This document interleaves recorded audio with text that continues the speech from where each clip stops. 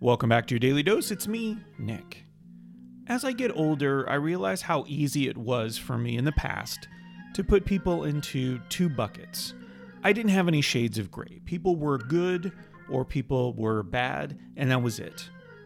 Now that I have a little more perspective, I have different takes on people, as does Bob. On people like the 39th President of the United States, for example. Enjoy. The first person that I think of when I think of John Denver is Jimmy Carter. And Jimmy Carter is having a renaissance. Oh, best ex-president ever.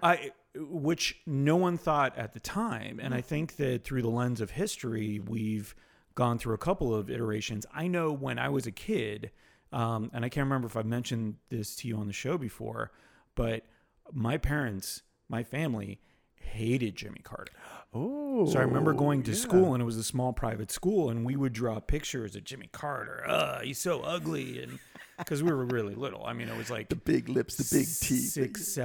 5, 6, 7 at the time. Wow. And at that age, you bought into your parents. Oh, for sure. Yeah. It's surprising to me that I am not more conservative than I am. Yeah.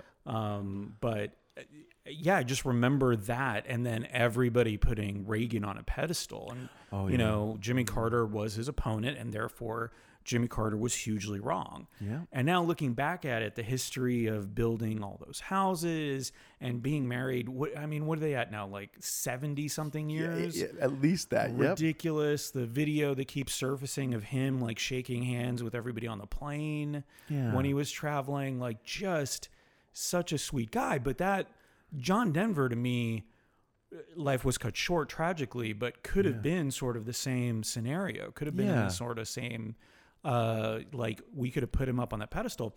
A lot like we do, and a lot of because of what she's done, Dolly Parton.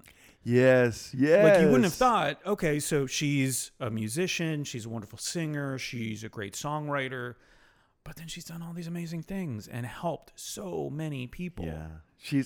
I love Dolly Parton. I have a friend whose name is Nibby Priest, who lives in Henderson, Kentucky.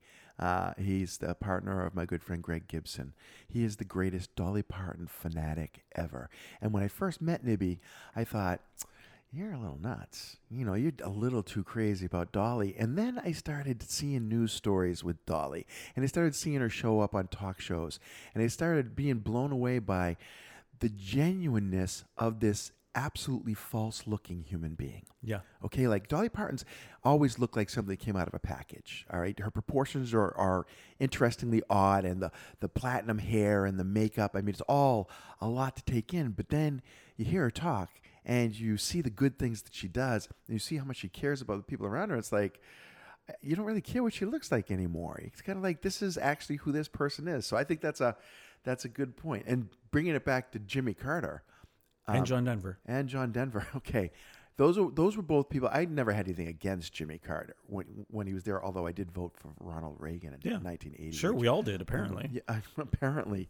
But through the lens of time, we've seen what a good human being he is. And he's actually, I put him in the ranks of Desmond Tutu and Mandela in terms of the Dalai Lama. He's got a peace to him and a kindness and a wisdom that transcends politics of the time. And he's had the courage to speak up against some things that are wrong. But most of what he does is try to teach people what's right. Well, by doing it. Ta-da! Yeah. How about that, right? Yeah. That's exactly. So yeah, I'm a big fan. I will mourn when Jimmy Carter dies. I actually saw Jimmy Carter live once. It was from a distance. I was in Washington, D.C. doing a work project, and my airport limo drove by while he was climbing into an actual limo. And as he was climbing into the limo, he banged his chin onto the top of the door. And I'm saying to the people in the car with me, did you see that? Jimmy Carter just whacked his face into the door of his car. And they're like, no, we didn't see that. And nobody believed that I actually saw that. But I did see it. And I'm telling you now. I mean, we can ask him about it. We're going to have him on. This is an open invitation to Jimmy Carter. Come on, Jimmy. And Dolly Parton. You know something? Hey, John Denver, if you're listening, we can get a Ouija board. We can have you on the show as well. Take me home, country road. I'm going to cut this part out. To the place. Because it sounds like I'm making fun of him, but It's good. I love the song. It's a little Such a good tribute. song. Sending Yeah. it off as a tribute. I like that. Hi, friends. It's Bob. After today's episode, I'm convinced that we need more stories of good people doing good in the world. It felt great to talk about the good things that Jimmy Carter has done and the generosity of Dolly Parton.